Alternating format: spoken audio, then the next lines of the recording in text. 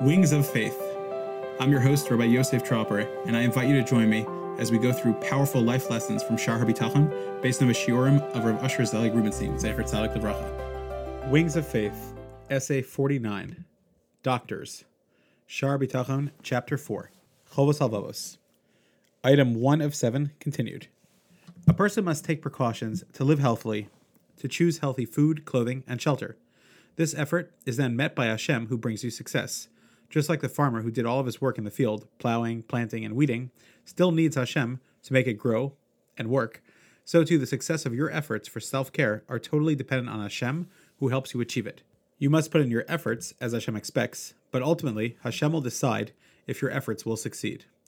One must believe that Hashem will take care of him, but with that faith, he must also be concerned for his health and pursue natural methods. He must seek out a doctor according to accepted practice in the world, as it says, Shemos 21:19, V'rapo yirape, one must be healed. Again, the reliance is on Hashem. Doctors do not cause or remove remedies. Only Hashem decides which human efforts serves as the means to healing. Rav Asher. If one is sick, he must take normal action to get better. Rabbi Yisrael Salanter was so strict to follow normal hishtadlus that when a doctor told him to stay in bed for an exact number of days, on the last day he would ask someone to please let him know when nightfall began, based on seeing 3 stars.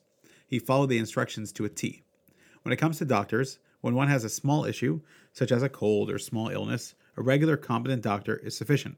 However, if Chalila v'chas, something serious comes up, when general doctors are not competent enough to be reliable, the accepted practice, especially by the Charedim, who value life, is that we strive to find the most competent experts.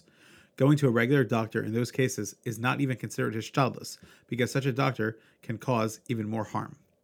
The Charedim have organizations dedicated to referring those in need of medical advice.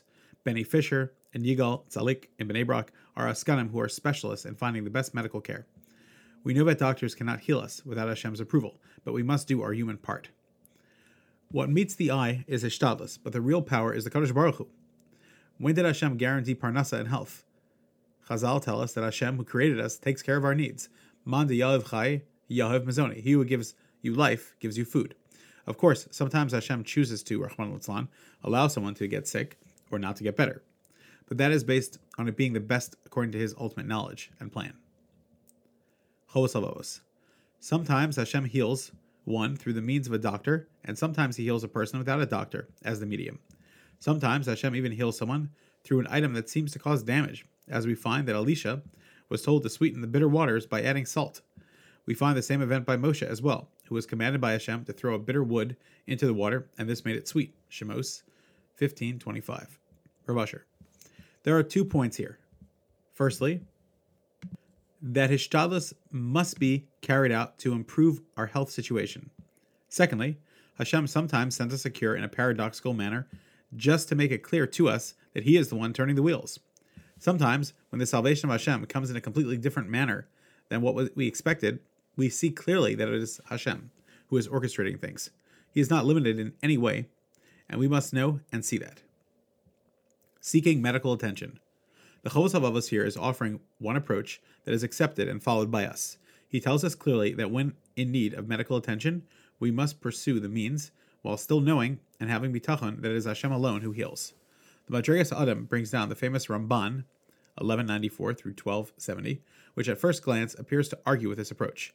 The Ramban in Bechukosai 2611 quotes Chazal's explanation of V'rapo yirape, mikan sheniten rishus l'rope l'rapos. The verse of He shall surely heal him teaches that one is permitted to seek medical attention.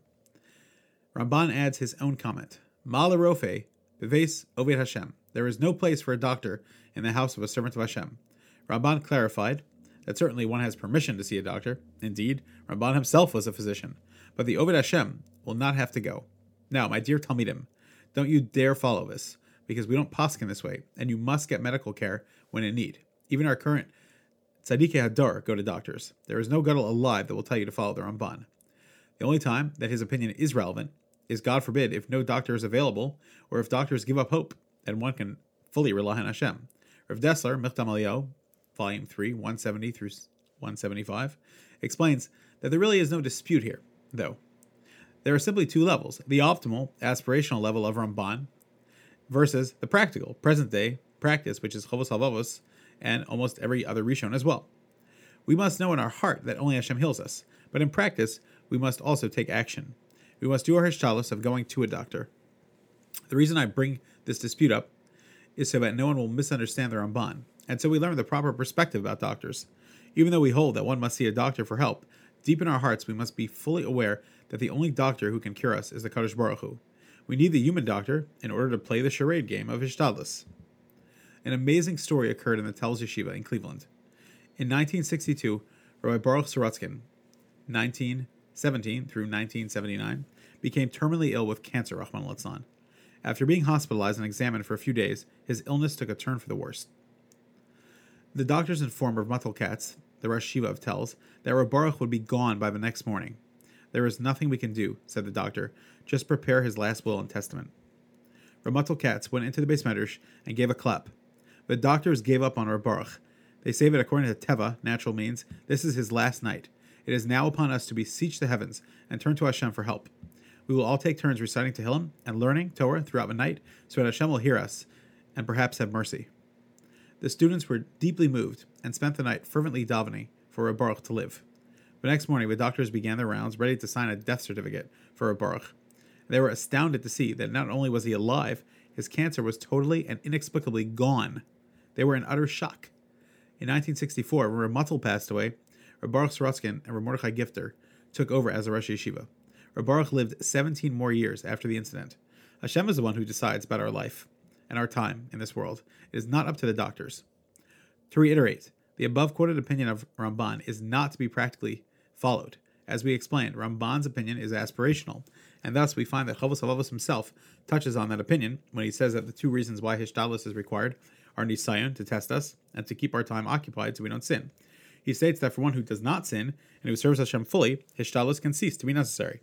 See earlier, Essay 38. The Vilna Gaon explores the question of how much Hishtadlus one must do. He explains that it depends how you visualize the partnership between Hashem and Teva.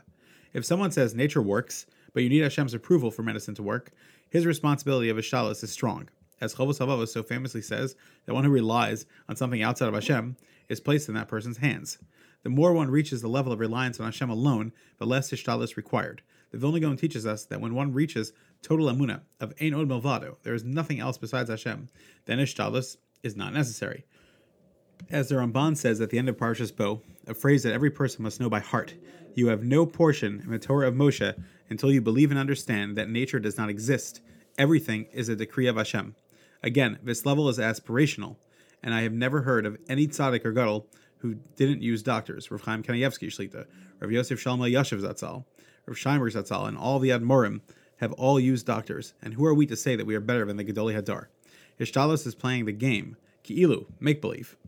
He who gives life gives food. Hashem does not even use the conduit you choose to give you the positive outcome sometimes. Don't fall into the trap of limiting Hashem's power. Seeing Hashem's role. I often quote the famous Medrash, see Medrash Eicha Rabasi and Psikta 30, Yalkut Shmoni Shmuel Beis 163, regarding the Jewish kings' fighting styles. David HaMelech asked Hashem, I will pursue my enemies, reach them, and return safely after obliterating them. Tehillim 1838.